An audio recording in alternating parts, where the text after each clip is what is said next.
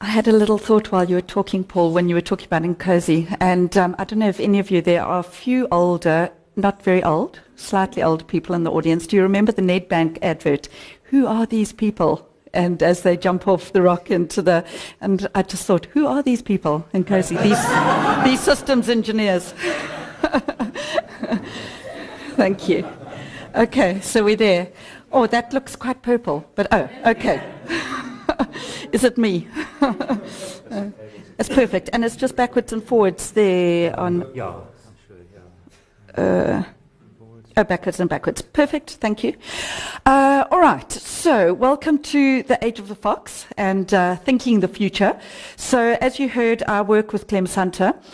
Clem Santa and I have worked together since the year 2000, so it's about 15, nearly 16 years. And our strategic thinking has evolved ourselves over those 15, 16 years. So when you look at our books in the Fox trilogy, the 3 books that we've written together around strategy, you will see that evolution of thinking through those books. But I'd like to just share with you a little bit around how we think strategically and why we talk about the Fox in terms of thinking the future and the type of thinking. Now, you're systems thinkers, you're systems engineers. I would tend to say in the strategic field, we are systems thinkers.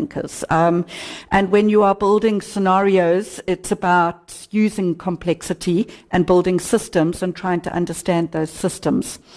The thing about systems, and as I'm sure that you know, it's made up of the parts, the sum of the parts and the interactions of those parts that develop that system. But scientifically, if you were to be able to work with that system and work with that system, you can almost find a predictability in the system. Now, that can't happen if one of the parts in the system is a human being, because humans are unpredictable. And when we think, and we think strategically, and we make decisions, we would think that decisions are based on logic, but 9 times out of 10, they're based on illogical thought. So really, strategically, we almost play a game. And Clem and I say one of our concepts in strategy is to say, well, what game are you in? Because the game is the system. And the game is the parts that make up that system. And it's the interaction of the parts. But that game changes all the time in strategy. So when we talk about complexity and understanding the environment that we're operating in, and then the system itself that you're trying to develop within that environment, if you think strategically, it is like a game. And as I said, the game changes. And we've worked with many industries, in fact, across most sectors, energy or construction or the healthcare or the retail sector, and banking sector. And every time when I've gone into a session, I've said, well, what game are you in? And it's almost the most difficult question for them to try and answer. And I just did it in the beginning as a quick little take, thinking, well, sure. One of the key ones that I was shocked about, I spoke to BHP Billiton, and I just threw it out there. I said, well, what game are you in? i.e., what system are you in? And we spent nearly 3/4 of a day trying to define, and I thought, well, it was easy. They're in mining. That was my assumption. But the complexity of it is actually they're not just in mining. They're in exploration and then building and then operating, and then you've got to understand the world, what commodities are required into the future, because it takes a long time to explore, to build, to operate. So you really need to look far into the future in order to extrapolate back as to what you're going to do.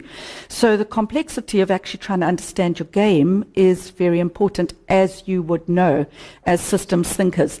And just welcome to the Age of the Fox. One of the other things they're talking about, and I'm sure you've also heard this concept, is they say, you know, you move through different ages in terms of your thinking. And we were in the industrial age, and in actual fact, I think our education system still skills us and educates us for the industrial age. Well, before that we were in the agrarian age, and then we moved to the industrial age, then we moved to the information age, and then the knowledge age. So we're very much into the knowledge age. How can we have knowledge management? Well, the question is, can you manage knowledge in a system? And they actually say we're on the cusp of the age of intelligence. Now, the age of intelligence requires systems thinking, because it's about understanding the complexity and the interaction of the parts in the system. And if you think about it, the age of intelligence, there's almost a disconnect with how we educate in today's world, because we don't necessarily educate in terms of complexity. We don't educate in the fact that there is a lot out there. It's about how you connect the dots and create new information.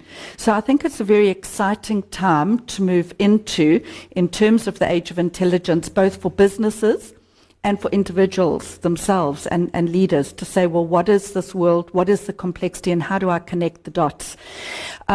So I did actually, I know you weren't going to go into what systems engineering is, but I actually thought I'd better look it up and see what systems engineering, because I thought systems, it seems to be something very similar to myself.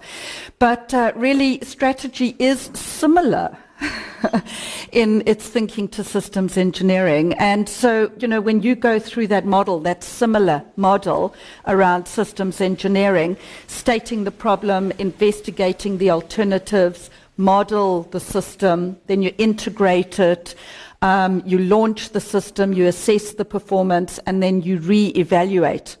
And then I actually read one of your members said, well, really all of that means we understand the whole problem before you try and solve it. Now, in strategy, that is understanding the context and the scope of the problem. So Clem and I start our strategic conversation by saying, what is the context? What has happened in the last 5 years? What's the political situation, what's the economic situation, where's the social, the technical?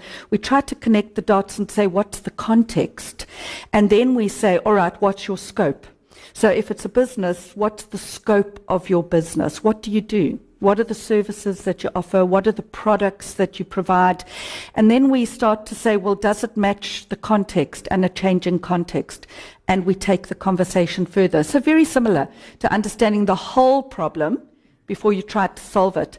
And the interesting thing in strategy is very often we don't go to the whole problem. We go into action straight away. So we'll have a strategy session, and within a few minutes, we're starting to say, well, what do we need to do? What do we need to do? And we're starting to action. But we haven't actually understood the system itself yet.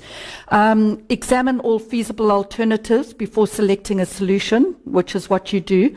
Well, we also say, well, strategically, once you've understood that environment and the context and your scope, and you want to think about the future, think about all of your options before you start to define which options you're going to take on board. So look at the whole life cycle. When you develop the strategy, where's the beginning, where's the end point? Because strategy changes, it's dynamic. So the same strategy can't be valid forevermore. So at what point are those triggers that tell you you need to change the strategy? And that's about going back to understanding the context and the whole environment. And then you test the total system before delivering it. Well, that's where we work through scenarios. So we say, well, what is that future going to look like? Let's think about those scenarios. Let's test our strategy across those scenarios and then say it'll work in this one. It definitely wouldn't work there. Where are the leverage points that work across all scenarios? Because those are the priorities that I'm going to take in. And where do I need to put specific options into certain scenarios? So we test it, and we test it all the time, and then we watch those scenarios constantly. And then you document everything. Well, again, we also say you need to document it, you need to implement it, you need to be able to measure it. So we almost say, well, if you're looking at a strategy for the next 5 years, what's the meaning of winning? What are some of the measurable outcomes that you want to get? And then how do you measure along the way to see that you're actually reaching that winning point? So it's very similar. in terms of what you do and how we think strategically. So I'd like to just share a little bit of that concept with you in the session today and just take you through some of the global scenarios that we're looking at, some of the South African scenarios, because that's all of our context, doesn't matter which business we're in, and what is the complexity and the interactions that are happening at the moment. And please, if you want to, it's interactive. If you disagree or something jars with what I'm saying, you can stick that hand up, or you don't even have to stick your hand up. You can just shout and say, I completely disagree, or whatever, okay? So please, it's not, it's our thinking, it's how we see the world, but you might see it slightly differently to what we're putting up here. Okay, I wanted to just quickly go through, before we even get into trying to analyze and make sense of the future.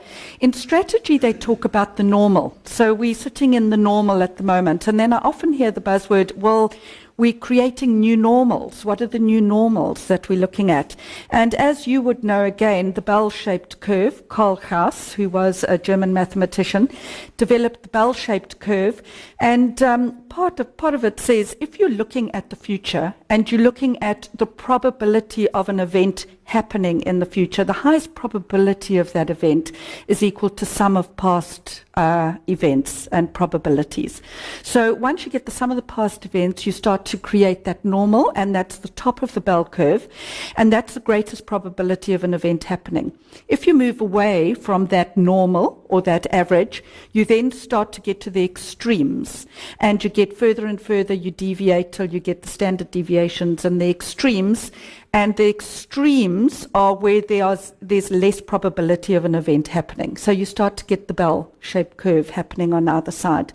Now, what futurists are saying when they're looking at the environment that we're in is to say, well, in actual fact, the bell at the bottom is getting fatter because those extreme events, there's actually a greater probability of extreme events happening than there was in the past. Why is that? Because there's greater volatility in the world, there's greater uncertainty in the world, and something like the internet allows us to be connected far more easily and to get things. So that probability of extreme events happening is becoming greater and greater. So it's fattening the ends of the bell. Now, one of the things Clem and I are saying, almost as a futurist, you can see there are certain new normals happening. So in actual fact, it's not that the bell is getting fatter necessarily on either end. It's actually that the bell is being moved. It's being moved to a new position. And what is that new position? So that's what a scenario planner would do. A scenario planner would say, well, I'm thinking strategically, I'm trying to understand the future, but what are the drivers that are driving a shift in the bell?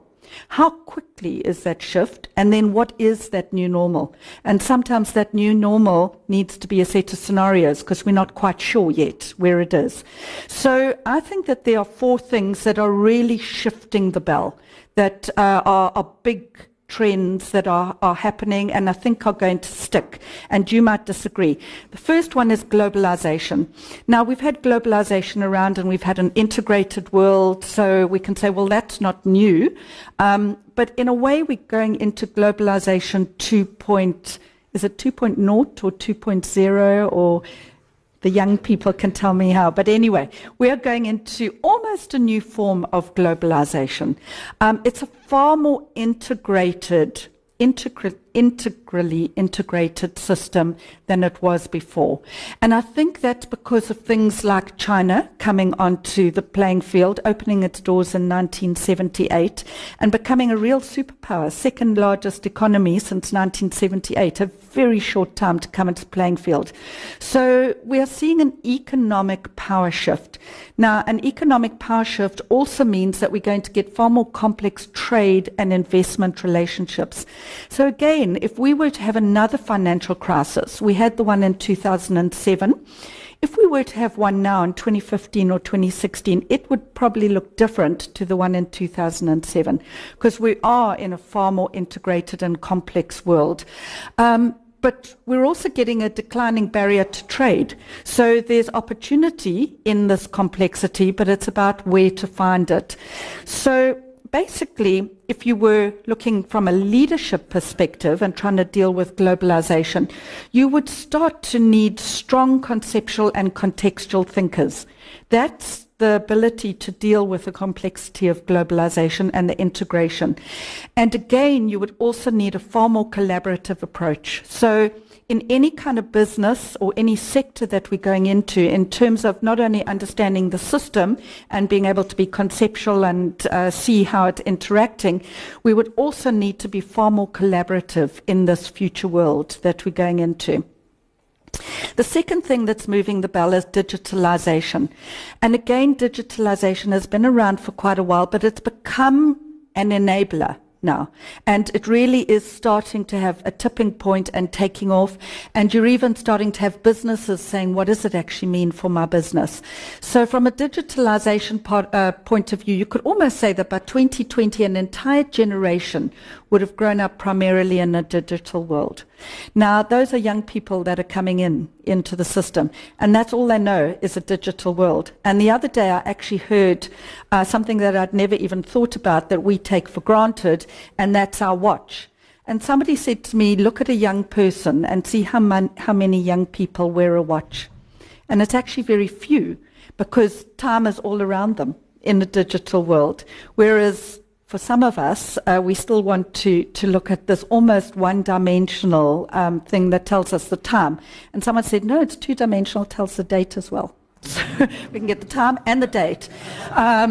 But for young people, that's not even applicable in the world into the future. So technology is shifting the balance of power away from organizations and their leaders to the consumer. Therein lies another complexity in the system, where businesses thought, well, this is what the consumer or the client wants. This is my model. This is what the product I'm going to provide, the services. Now the consumer's demanding, and it becoming a two-way leadership situation. And of course, we've got social media that's coming together, and social media, we've started to see the effects of social media. It's definitely an immediacy that's coming into play, and we're also getting a lot more peer-to-peer story. So digitalization is going to cause us to lead differently as well. And from a leadership perspective, I've just pulled out, well, obviously you're going to need the ability to embrace creativity, curiosity, and open minds. Again, understanding the systems thinking, to have that agility. But I think what's key about digitalization is that we've got other people that are content creators outside of ourselves. And that brings another complexity into the system, as you would know. And again, the power shift from consumer to consumer-driven business models. The third thing that's shifting the bell that really I think is going to stay is individualization. And again, individualization means corporate power shifting to individual power. Now again, that means within the organization, your employees, there's a more individualized approach, what employees are actually wanting out of a business, how they're interacting in the relationships, as well as the relationship between the business and the consumer because of individualization. So individualization also is due to an increasing middle class. And an increasing middle class means increasing wealth. And once you've got increasing wealth, you then start to have education coming through. And once you get a more educated populace, they then look for choice. They want diversification and they want more choice. Now, once you're starting to look at diversification and choice, you then have to start looking at more tailor-made offerings. So again, it's not the one size fits all. And certainly that's starting to play through, and it's playing into lifestyle shifts and technology shifts. From a leadership perspective, well, there are a lot of characteristics that the leader would require to deal with individualization, but I think the two at the bottom, driving authenticity and looking for accountability, are certainly things that are coming out that the leader of the future is requiring. And then the fourth thing that's shifting the bell and creating a new normal is technological conversion. And the characteristics, of course, are biotechnology, nanotechnology, looking at disruptive innovation that's starting to come into play, smartphones becoming smarter, and again, the leadership that's required, number of characteristics, but you're going to need to understand converging markets, and I think value add is going to be far more of a priority. And so now you start to connect the dots in the system around globalization, integrated, individualization, digitalization, how you're going to interact, and then put it through technology conversion. And we are starting to see a very different world and a very different system that is actually playing out. And within that, we need to understand the complexity, make sense of it, and develop strategies. So how do you do that? It's really, I like to use and you would use it from your system perspective, it's really about looking at the glasshouse effect. So within that system, you do have uncertainty, you've got complexity, risk and opportunity. And that's how we've traditionally been working with things. But imagine now you take the glasshouse off, you've still got the same trees or the same plants, so it's exactly the same content inside. You've just now taken the glass house away. You're starting to be far more interconnected. There's much greater uncertainty because it's a bigger system. There's much less control. And I think from a strategic perspective, that's important for strategists. There's far less control than they had before in this new world that we're starting to develop. There's more risk, but there's also greater opportunity. So again, when you're looking at a system and you're looking at the risk in the system, you've almost got to start taking that glass house away and say, what are the risks? They're not necessarily those risks that we see on the surface, those more obvious risks. And sometimes risk management says this is a risk and this is a political risk and this is an economic risk and this is a technical risk. But in some ways, you've almost got to go under that surface of risks to get to the granular risks. What's under that that's actually developing that risk that we can see on the surface? And that strategically is how we need to think about the future. So Clem and I use the fox analogy, as you heard in the beginning around our books. The fox knows many things, the hedgehog one big one. Now, I would tend to say you're all probably fox thinkers here in this room because a fox is a systems thinker. A hedgehog sees the future, but sees it as a single projected future. So they're not robust thinkers, very robust as a fox. But a fox says there's too much uncertainty. So if I'm looking at 10 years' time, I can't see a single projected future. I need to say there are 3 or 4 scenarios that could play out. And I'm going to hold those scenarios. And then I'm going to say, well, how do I even know a scenario is in play? I'm going to be aware and I'm going to watch the flags that are now tangible.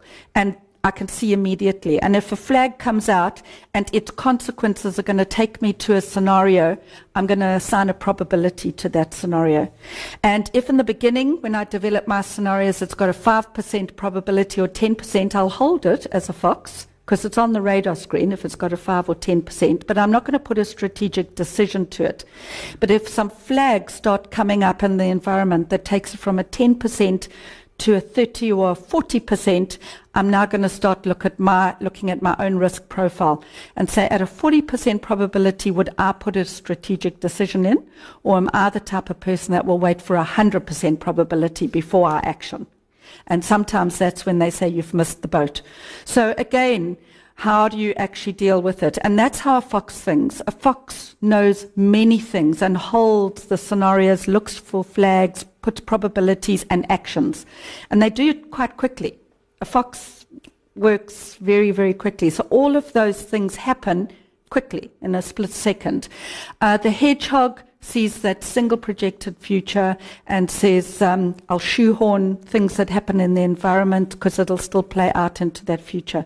And I think before 2007, we thought strategically of the long boom scenario, with China coming on to the playing field, with technology the way it was going, population growth.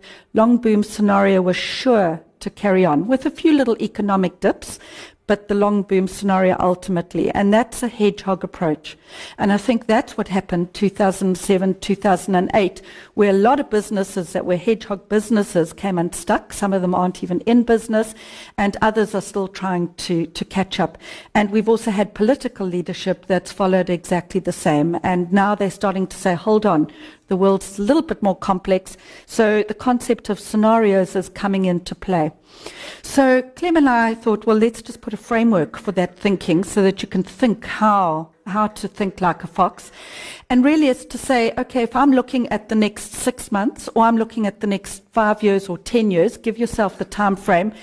What is certain in that next 6 months or 5 years, and what is uncertain? And the trends that I was talking about are some of the certainties, and then within that there are some uncertainties. And what can you control as a player, and what's outside of your control that you've just got to understand its interaction in the system? So we really say you've got to work through all of those quadrants. You could start your thinking about trying to define what's certain outside of your control in the environment, what's contextual, and then what the uncertainties are within the environment, and then you can start taking it internally. What can I do? What are my options, and what sort of decisions? And it's iterative. So we work with that, and it gives us a framework to hook our thinking onto. And that goes then into something a little bit more tangible. We talk about the game as the system. We say, well, what are the rules of the game? What are the certainties in that environment? And can I define them as certainties? What are the uncertainties, which would then play into some scenarios?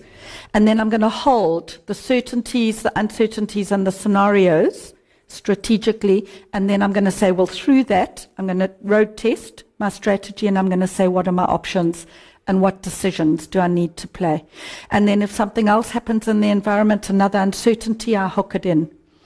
And then we've just nuanced it, and this is the work we're recently doing, and we actually brought a book out last week, so it's kind of, you could say, hot off the press, called Flag Watchers, that really just nuances this thinking a little bit more. And it says, okay, well, we're talking about rules of the game, and we're talking about key uncertainties. There's a British philosopher called Karl Popper who said you can look at events or phenomena in the world and put them into two types of categories. They're either clockwork events that actually you can analyze, and you can say, I can see where it's going and the sum of its parts and how it operates, or they are cloudy. And a cloudy event means that it shifts, it's moving like a cloud all the time. So it's very hard to find where the normal is in a cloudy event. And we've then nuanced and said, well, really the clockwork events are the rules of the game. They're the things that you can define and you can see. And then the cloudy events are the key uncertainties. What's harder that I then know I've now got to build some scenarios. And we talk about them as flags. So we say, well, let's have a look at what the flags are. Are they clockwork flags? Are they cloudy flags? And do I need to build scenarios to see where they're going to go before I can look at my options and decisions?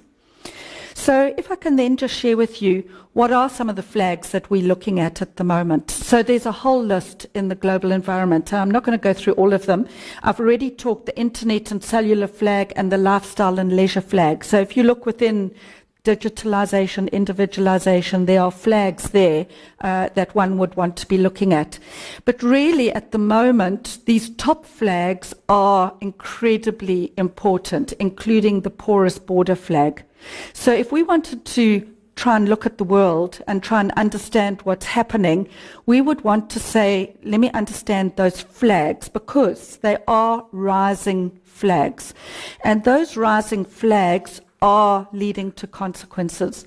So the first one is the explosion of religious fundamentalism, the religious flag, and that absolutely is up at the moment. When we have a look at Paris, when we have a look at Mali, and really that one goes back to 9/11. That was the first time that we could probably have seriously, although we captured in our first book, Mind of a Fox, 9/11, not thank goodness, exactly, but as a concept of a flag that could come up around religious fundamentalism, and we talked about an attack on US territory, on US soil.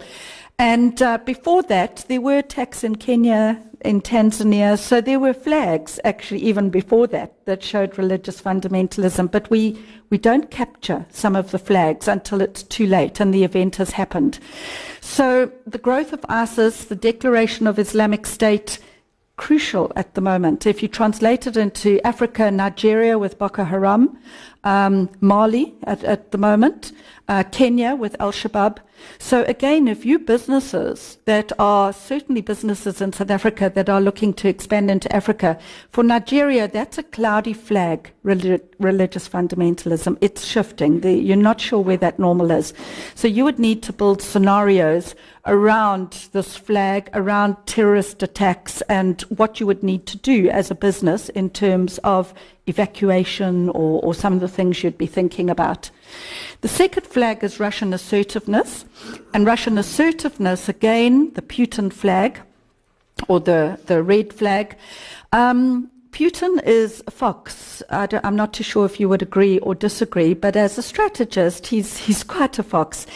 And of course, the ceding of Crimea, his influence in Ukraine was one of the first times that we started to say, hold on, where is Putin going? What is his strategy and what is he thinking about? Europe is very worried. They're not worried about Grexit, Greece exiting, or Brexit, the UK exiting, but they are worried about Putin in the US. In Europe. So certainly that flag is coming up, and if you look at the link there and you start to have a look at the interplay here as to what's happening and connecting those dots, it's even telling a different story. So that's another cloudy flag that needs to be scenarioed. The third one is the grey flag, which is a rising flag, and that's an aging flag, and that's a clockwork flag. So if you're looking at a system, the aging flag, you can see in Europe there's an aging flag, although that may shift with the migrants coming in from an aging flag to a younger flag. But Japan, etc., the US to a certain point, but not necessarily in Africa. So that's one of the reasons why they look at Africa and they say Africa has huge potential because it doesn't have the grey flag. We've got young populations, and if we can transfer skills and build skills, Africa is the new frontier, and skills will go from Africa to the rest of the world. So that would be a grey flag, but it will change the global economy. And then the other two that are important is climate change urgency. That flag is up, and the flag is up because we've got COP21 in Paris starting on Monday, and I think it'll be interesting to watch to see what comes out, because they're starting to say that there might be some kind of legal protocol that could come out of COP21. You know, they say it every year, but if you think about the flag, it's growing from an environmental perspective. If you look at Obama in terms of his current strategy around coal, he wants to decrease coal. They've got fracking and they've got other self-sufficient things. China wants to decrease coal. South Africa, this flag's a problem because South Africa, 80 or 90% of our energy is coal-based. So we're a coal-based nation, and if this flag goes up around coal and emissions and CO2 emissions, we are in a problem, which means we would be starting to have to put research and development around carbon sequestration, CO2 emissions, etc. I think am I being warned? Is the system automatic? Very clever, guys. Climate change, the effects, or is it just an Eskom story? So this is also, but this is a clockwork flag too. I think climate change is it's coming in, it's going to have effects, and it's a clockwork. So you can deal with it in the system. And then the last one that I wanted to just mention is the growing anti-establishment sentiment. And that's a global flag that's starting to come up. Again, it comes back to the middle class. And it's because the middle class, if you look at the type of scenario where there's very low growth in the world at the moment, it's the middle class that are being squeezed. And the middle class are educated and they're able to have a voice. So that voice is starting to show, and it's starting to show as a growing anti-establishment sentiment. And one could even give the example of the, I must be careful because I said students must fall the other day. Blade to the fall. Fees must fall. It's a classic example, I think, of a growing anti-establishment sentiment where the voice is now starting to say, hold on, we're not accepting it any longer. So I think a party such as EFF, and I just heard on the radio now that Julius is in London giving a talk, and apparently he said, no, Nelson Mandela was not very good. So I don't know how well that talk's gone down. But EFF, I think, is also hooking onto this anti-establishment sentiment. And when they're bringing things like nationalisation into play, land reform, they're playing to this anti-establishment sentiment. So those flags are interacting with each other, and they're coming up at the moment. And of course, there are those other flags, and they're leading to global scenarios. So we're sitting with 4 scenarios at the moment. New Balls Please is a best case scenario, a growth scenario. Clem and I think that it's an outlier. Hard times scenario is at play at the moment, where we're still in one world, but with very low economic growth. That's the U in an economic sense, with growth maybe only starting in about 2020. And then there's an interplay between hard times and ultraviolet, the UV. So some countries in low growth and other countries such as China, if they were still at 7%, 6.8%, it's still fairly good growth. And that's brought Africa back onto the playing field because resources and commodities. So the 2-speed scenario, the ultraviolet scenario, is interacting with the hard times.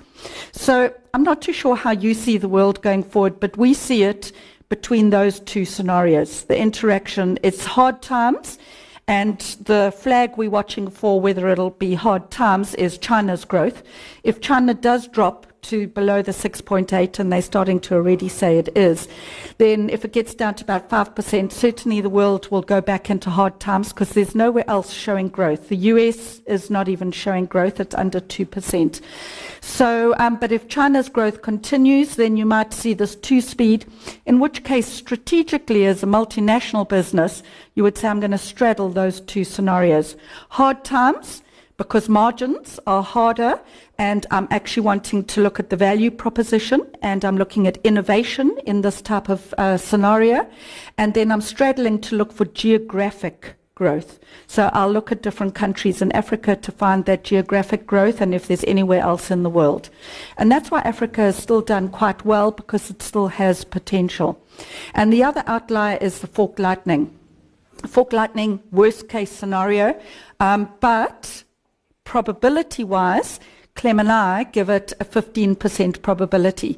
So we think that the 2 outliers, we're on the fence whether we're going to go a best case or worst case, but they're on our radar screen, and we think the play is between those 2, and for us, we think the world's going back into hard times. So if you think about it from a South African context, what does it mean? Because if the world's in a hard time scenario and South Africa is under 2% growth, 1.3, 1.4% growth, we're certainly not getting where some other countries in Africa are getting growth. Countries such as Mozambique doing well. Okay, it's got its natural gas. I've just come back from Rwanda, 7% growth there. They say Rwanda might become the new Switzerland of Africa, or could potentially become the Switzerland of Africa. Mozambique, as I say, with the natural gas, I think is going to come onto the playing field. And then we've got various other countries in Africa to look at. So that's really where the world is at the moment. Can I just have a sip of wine? Sorry, not water. Shocking. Thank you. Okay, so just to then round it off and say, well, what's happening in terms of South Africa? Our flags are quite a few.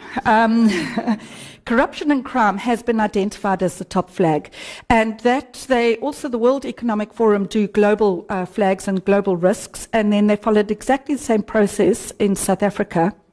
And the top flag came out as corruption and crime. So it really is embedded, and it is a flag in the South African context. And the second one that they highlighted was the quality of infrastructure. Because if you haven't got the infrastructure for a growth scenario, then you're not going anywhere. So not only is it the Eskom, but it's also the water, it's our roads, it's our transport, it's our air. What does our infrastructure look like? And then, of course, other flags are style of leadership. What style of leadership have we got at the moment? So you can go back to say, well, Julius Malema is saying Nelson Mandela's style of leadership wasn't necessarily correct. Is Jacob Zuma's style of leadership? Who are the next leaders going to be? What is the flag there? Pockets of excellence. Entrepreneurial spark as a flag. Are we an entrepreneurial country? Or are we very stuck in big business, and it's very hard for entrepreneurs to actually get anywhere? And do we think entrepreneurially? And independence of judiciary and other institutions is a flag. Nationalisation and land ownership. Now, not all of those flags are up at the moment, but there are potential flags. Certainly corruption and crime is up, and the quality of infrastructure is up, and I would put leadership as up at the moment. Why is education not on the list? As a flag, yes. It actually, well, we've actually put it under pockets of excellence. We've actually said under pockets of excellence, you have pockets of excellence in South Africa, and one of the key ones we're watching is education flag. Because if we benchmark our education system up to the best quality, then that flag's positive. But if we're taking it down and we're starting to say 30% is a maths pass rate, that pocket of excellence, i.e. education, is down. And if you have a look at education, and I think there are about 29,000 government schools and about 24,000 are dysfunctional. So we only have 5,000 that are actually functional in the government system, and then of course we've got an exceptionally good private system that could go against. So there's a level of inequality that, you know, they're talking about. But that is a flag, and it's underneath the pocket of excellence is where we put it. And actually, if I take it on to the next set of scenarios here, really we fit it here under pockets of excellence. So we've said there are three things for us that would be flags that we're going to look for in a scenario. It's inclusive leadership, pockets of excellence, and a balanced economy. And I think I've got the slide just to highlight it again. What are the characteristics of a winning nation? So if you're looking at a country, and number one characteristic of a winning nation is education. And it is around that pipeline, and it is around innovation and maths and science. And so those are the things that actually need to come in. So, and that's where China has got it right, because China has focused on education. And, you know, China plays a long-term game. So not immediate. They know education takes time, but they want that pipeline coming through. So their number one focus is education. Strong work ethic and spirit of entrepreneurship. Does South Africa have it? High rate of savings, adequate infrastructure, being export-orientated global player. Are we? We are an export-orientated player, but if we have strikes in the mines, we're a resource player, and if we can't get the resource out. Dual logic economy, we're not. We're a big business economy, I think you would agree. And that's the difference in Africa. Africa doesn't have big businesses, so entrepreneurial businesses can come onto the playing field. It's far more level in Africa than in South Africa. Social harmony, do we have it? Competitive personal and company tax, an attractive environment for foreign direct investment, and then an efficient government. So if you were to look at the characteristics of a winning nation, you could say, okay, what in that is South Africa doing quite well? Because if there are a few things there, then we can say, okay, we're going to be a Premier League player. But if all of those are pointing downwards, then we're in a challenging position at the moment. A challenging position, because there is not much there at the moment, I would say, that we are focusing on. Now, strategically, if you're looking at the system, you look at that system and you say, where's the leverage point? Where's the one point, if I can change it, it will alter other things in the system? So what I would be doing as South Africa, saying, if I was even to look at these 10 points here, what do I need? What can I do? What can I control? What can I go into that's going to change the system? And I would say education is one, but it's long term. But I would say that is a leverage point that you have to absolutely focus on. But I would also say maybe things like being an export-orientated global player. We need to make sure that we get those resources out. Maybe it's around the infrastructure, and that's why we're putting priority on infrastructure. But where do we need to play here to get this right? Besides China, what would be a good country that you think does good in those 10? Yeah. Now you say. In case I'm thinking maybe strategy is to go somewhere else. Botswana, one of our neighbours. Yeah. What's different between South Africa and Botswana? Botswana is also an export-orientated global player. Actually, they've got good quality of education. However, what their problem is, remember their economy is based on diamonds.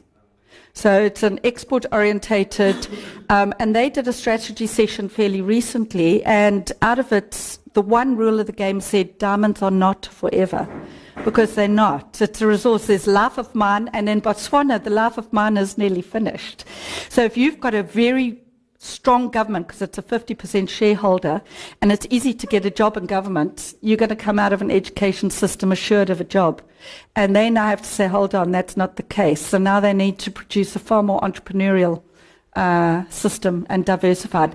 So I would say that, South Africa, Botswana does have this. It's small, so it's had the infrastructure, I think, at this point, although infrastructure in Africa is a story. A work ethic, they haven't had a spirit of entrepreneurship, but I think by the size of the economy, they've managed to play and get GDP per capita higher than South Africa's GDP per capita. And did that answer your? You see, Switzerland or Denmark? There's no country that's actually got all of these. Not even China got everything in their basket, but it's the countries that have got a couple of them at least in the basket that are playing in the Premier League. So it would be the US, and it would be Switzerland, it would be your Denmark and your Norway and some of those that are playing into this. Singapore playing into this, China playing into this. Yeah, and some countries in Africa that are starting to take this on.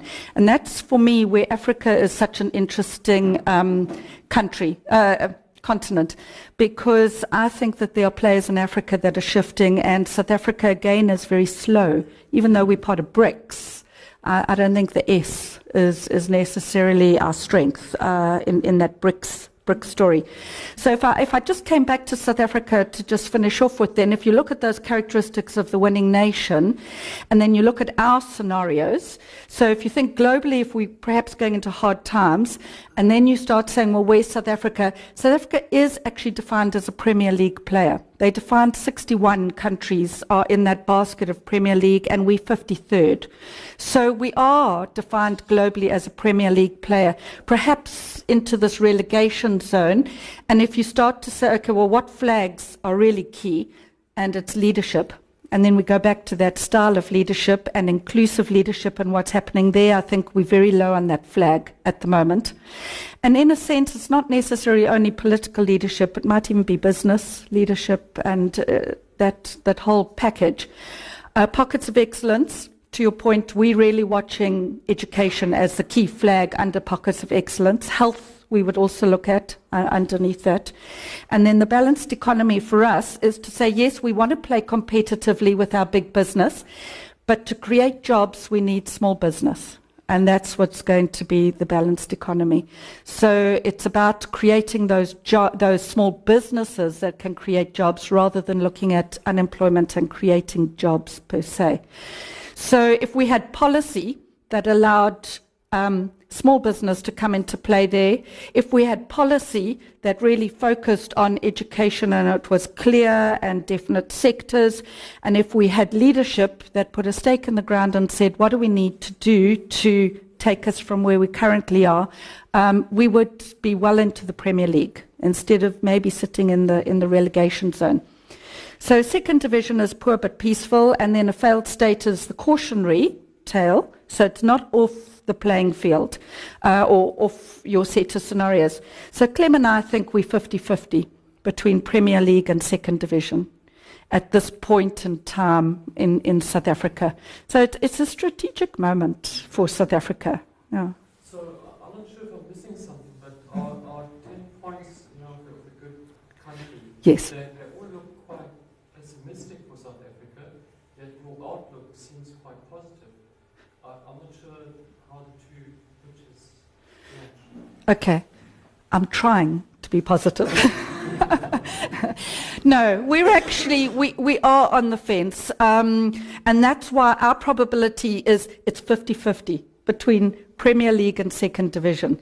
So in actual fact, we are strategically saying if you look at those characteristics of the winning nation and you try and say, what is South Africa doing well at? Not much in that list, because even our foreign direct investment relative to other countries in Africa is way below where it should be.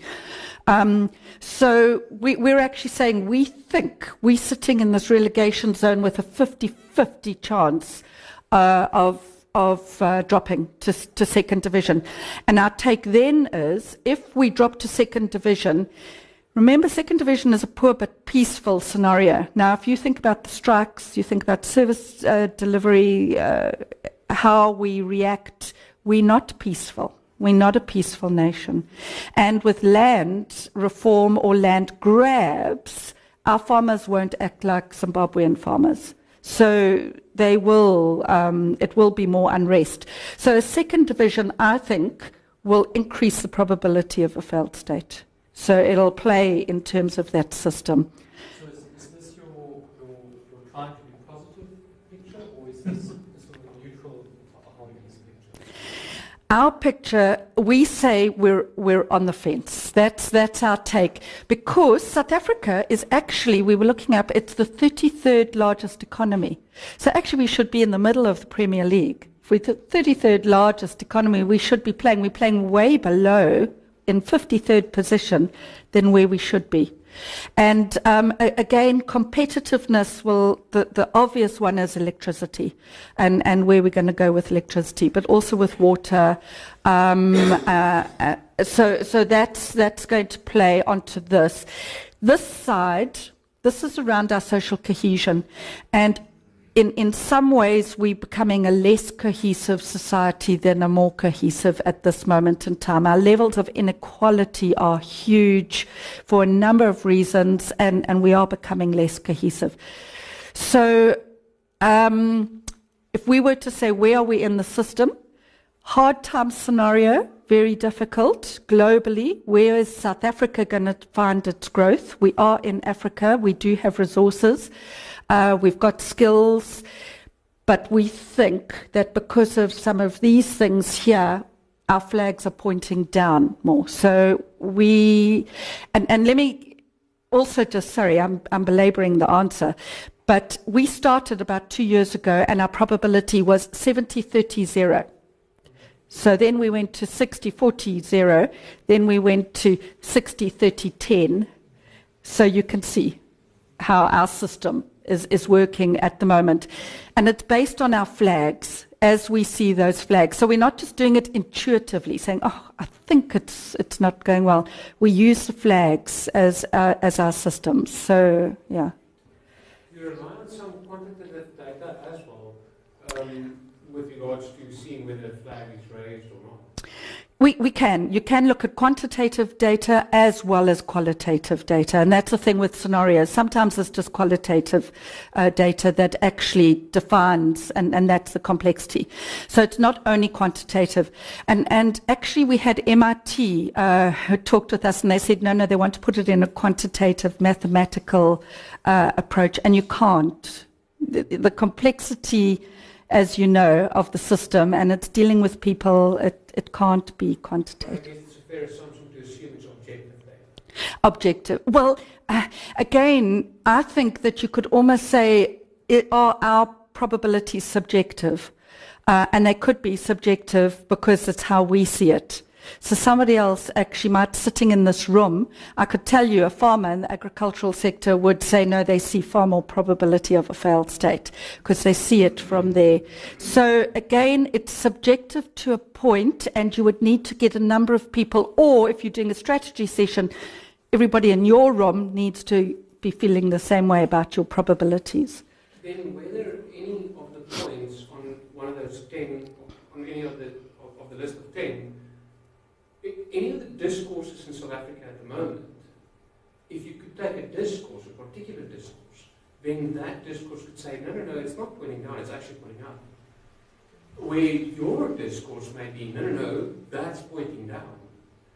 because of that subjective contribution. Yes. So Yes. there may be people that say, for very good arguments and for very good reasons, certain nationalization of capital asset in the borders of this country is a positive thing as opposed to a negative thing. Yeah, absolutely. And therein, I think, lies why the tool is good, because it allows a framework for debate. So it allows you to now have that debate and to think beyond where you might have made an assumption about something and be subjective about it and take it into a place. This allows somebody else to say, I see it from a very different perspective. Nationalization, for example, could be incredibly positive. But then you have to start to say, well, let's think of countries like Zambia, who nationalized the mines, and Angola had to go out. Have you got the capability in government to run the mine as a business and all the... And so then you can further the debate to say, is nationalization positive or negative in terms of these scenarios? So, yes, it is subjective, but it does also allow that framework for debate to take place. Otherwise, debate often becomes, yes, you, but I believe that, and it's tick, that's all it... And that pushes the red arrow, and then everybody's in the failed state, and conventional wisdom, we're all walking out here like this. Yeah, so I agree. Yeah. If you just look at this from the general public point of view, this seems to point to more unemployment, more crime, short term at least. That's what I mean. I think there is more unemployment, and certainly the consequence, people say, and I don't necessarily think it's only a consequence, but an increased level in crime. And I do a lot of work in the mining sector, and I know there are a lot of announcements that have been put on hold, actually, in areas where there are going to be further job losses, but big job losses. But that, in some ways, they're starting to say in communities, it will shift this. It could almost be the catalyst to shift this, because when you get those big job losses in those areas that are already have burning tires and a lot of issues around communities there too, it could. So they've been asked to put on hold. Having said that, you then have to say, well, competitiveness, we need to move to mechanization of mines, because if you look back to the beginning, what's moving the normal, it's technology. So if we want to remain competitive, so where do we get the balance in that challenge? And again, does government even know that balance to get to be able to then play it with all of those challenges? So it's going to be bad for retail, good for the security companies. Yes, but that's the thing too. Remember, scenarios are good and bad for different players. So for some players, increased, I saw you had one thing with Denel Dynamics. So I've done some work with Denel. I mean, hard times or a fork lightning scenario is fantastic globally for Denel. I mean, so obviously depending on the nature of the business that you're in too, scenarios have different meanings. Yeah. And that's why, from a business perspective, you would hold them all and you would think of your strategy across all of them. Because if something happens and it does take it somewhere else, you've already got some options and some strategic decisions. You know how to play that environment. And that's the agility that you need in a system now to be able to play it. Otherwise, if you haven't even thought about it, you can't be quick with the right sort of decisions. And so therefore the flags for us are becoming so important, more so than the scenarios themselves, watching the flags, because they're tangible. And if you put 2 or 3 flags together, sometimes that makes it worse. Just think, in my last thing, VW, okay, with their emissions, and they weren't authentic and they didn't, and look at their reputation at this point in time. If they had have seen the green flag and understood that people understand the green flag now, so we are far more environmentally conscious and going to have a voice, and then you talk about the other flag, the anti-establishment sentiment, against big business. If you had have put those flags together, you might have realized what the outcome could potentially be for a business. So that's the sort of strategy that one needs to be thinking about when you're looking at your environment. So just for interest sake, at the global level, you mentioned porous borders as a flag. Surely porous borders in South African context Yes. is also Yes, as an unquantifiable impact. How do you see the impact of that on I think it's got a huge impact, the porous borders in the South African context, so that it's not only, we're not only looking at Europe and what's happening there. I think porous borders in South Africa, and we've seen it with the xenophobia and, some of the outcomes coming with that. So I actually also think it plays along this axis. Yeah. Well, it's a negative because it's not controlled, and then again, we have a society that it doesn't accept. So, yeah. It's interesting because a lot of the influx is stimulating the economy, the informal economy, which would not have been there if that influx wasn't there. But that's exactly. So again, there are some positives and there are some negatives that are coming out of it. So then again, you would strategically weigh up the positives versus the negatives and the trade-off in terms of to see, because as you know, the complexity, it's never simple. It's never straightforward. So yeah. So really that's all I'd like to share with you in terms of how we think. We do think in systems. We use flags a lot. We build those scenarios. We watch all the time. And so, as I've said there, from a leadership perspective, it's a complex world that we're in, as you know, in terms of the system. So you're going to really be able to have to show all of these things going forward. And that translates into curiosity, passion, authenticity, and agility. So as a leader, those are the sort of characteristics that are being required in the future, not the leader of the past that was, the very firm. So, yeah, thank you. May the fox be with you. Thank you.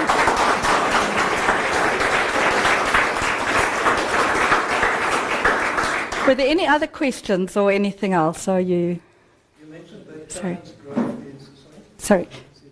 Okay, wait. I'll come back to you. I just want to ask is a lot of the concepts that you now described contained in the book, in the Age of the Fox? The Fox trilogy. So the concepts are in the Fox trilogy, and then the flags in particular are in this latest book that's come out, the Flag Watchers, where we actually go through each of those flags and we expand them as to what each of those flags mean, porous border and religious flags, and yeah. Because I've obviously read the mind of the fox, so it's not trying to understand whether the later books actually describe different tools and different ways. Yeah. It just builds on It builds on the mind of a fox.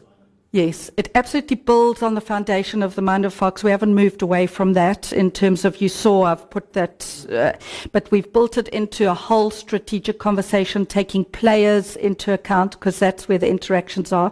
And for you, that would be the important, because it's connecting all those different players in your system. That's important. So we've moved and added some things in our other books to get to the point of now flags, looking at flags, yeah. And the China, sorry. So Chinese growth is one of the major enablers. It's either going to bring it up or down. But China's population, I think the next 2 decades, because of their single child policy, I think half the population is going to be over the age of 30. Yes, so the grey flag is an important one in their context. Doesn't that really push us in a more negative scenario? Yes, it could do, because there is a demographic flag. You're right, it's the aging flag, which in the next 10 to 15 years is certainly going to play out. And that's why they've reversed that one-child policy so quickly now to say, is it a two-child policy now? Because they've realized that that flag could actually take the consequences of that flag. And then India, of course, is going to have a higher population than China. Except that the Chinese economy develops more to a knowledge economy rather than manufacturing. Which is what they're trying to do, and that's why education now is a key element for them, because they want to move from a replication and a manufacturing economy into a knowledge and a conceptual and an innovation. And that in and of itself will drop their growth, because when you move into an innovative or a conceptual type of knowledge economy, your growth will naturally drop. But that's fine. I think they know that. So again, it's long-term coming into play. And they work on 5-year incremental plans. And they've just finished this last, I think it was the 12th plan. They're going into the 13th plan, which starts next year. And it'll be interesting to see what they're focusing on in the 13th plan, because they take a few things, they focus on it for the 5 years, and then they take the next and they move and they play. Yeah. Was there another question there, Francois? No. I was just thinking of the interaction between flags, sort of the move from a more harmonious to a more conflicted world.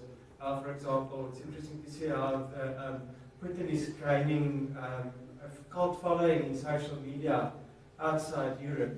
And guys like Donald Trump, for example, with a very radical type of policies, and now people are running after them. So I know. It's just interesting to think about flag not just in isolation, but sort of interacting with each other. Interacting, and I think that's the more interesting thing. Flags in isolation are interesting, and you can see each flag and its consequences, but it's that interaction of those flags and what's right up and what's coming up and where do they reinforce or where do they counteract each other is the more interesting thing to be thinking about. Yeah. And your scenarios are obviously future scenarios, but how far into the future are you looking? 10 years, 20 years? It depends. Our global scenarios and our South African scenarios now, we were looking at 2020. We'd probably extend it now out to 2025 because 2020 is in 4 years' time, in next week or so. So we're probably looking to 2025.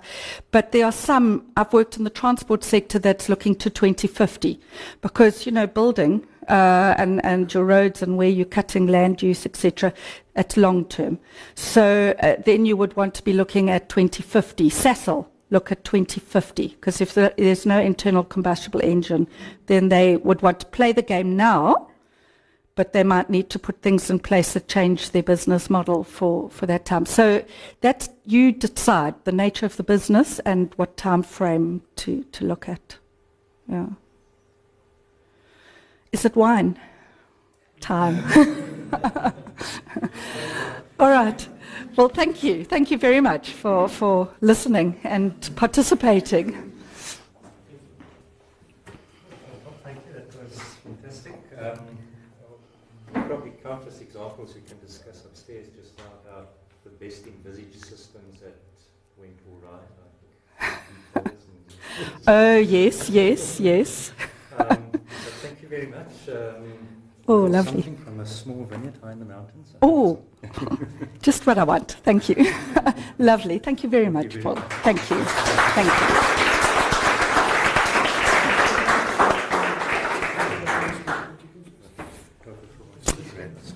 you. Okay. So what do I need to do?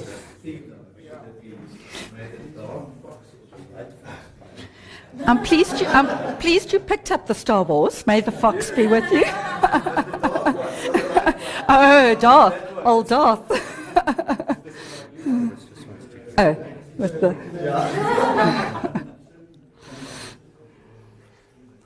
Okay, thanks. Good. Thank you.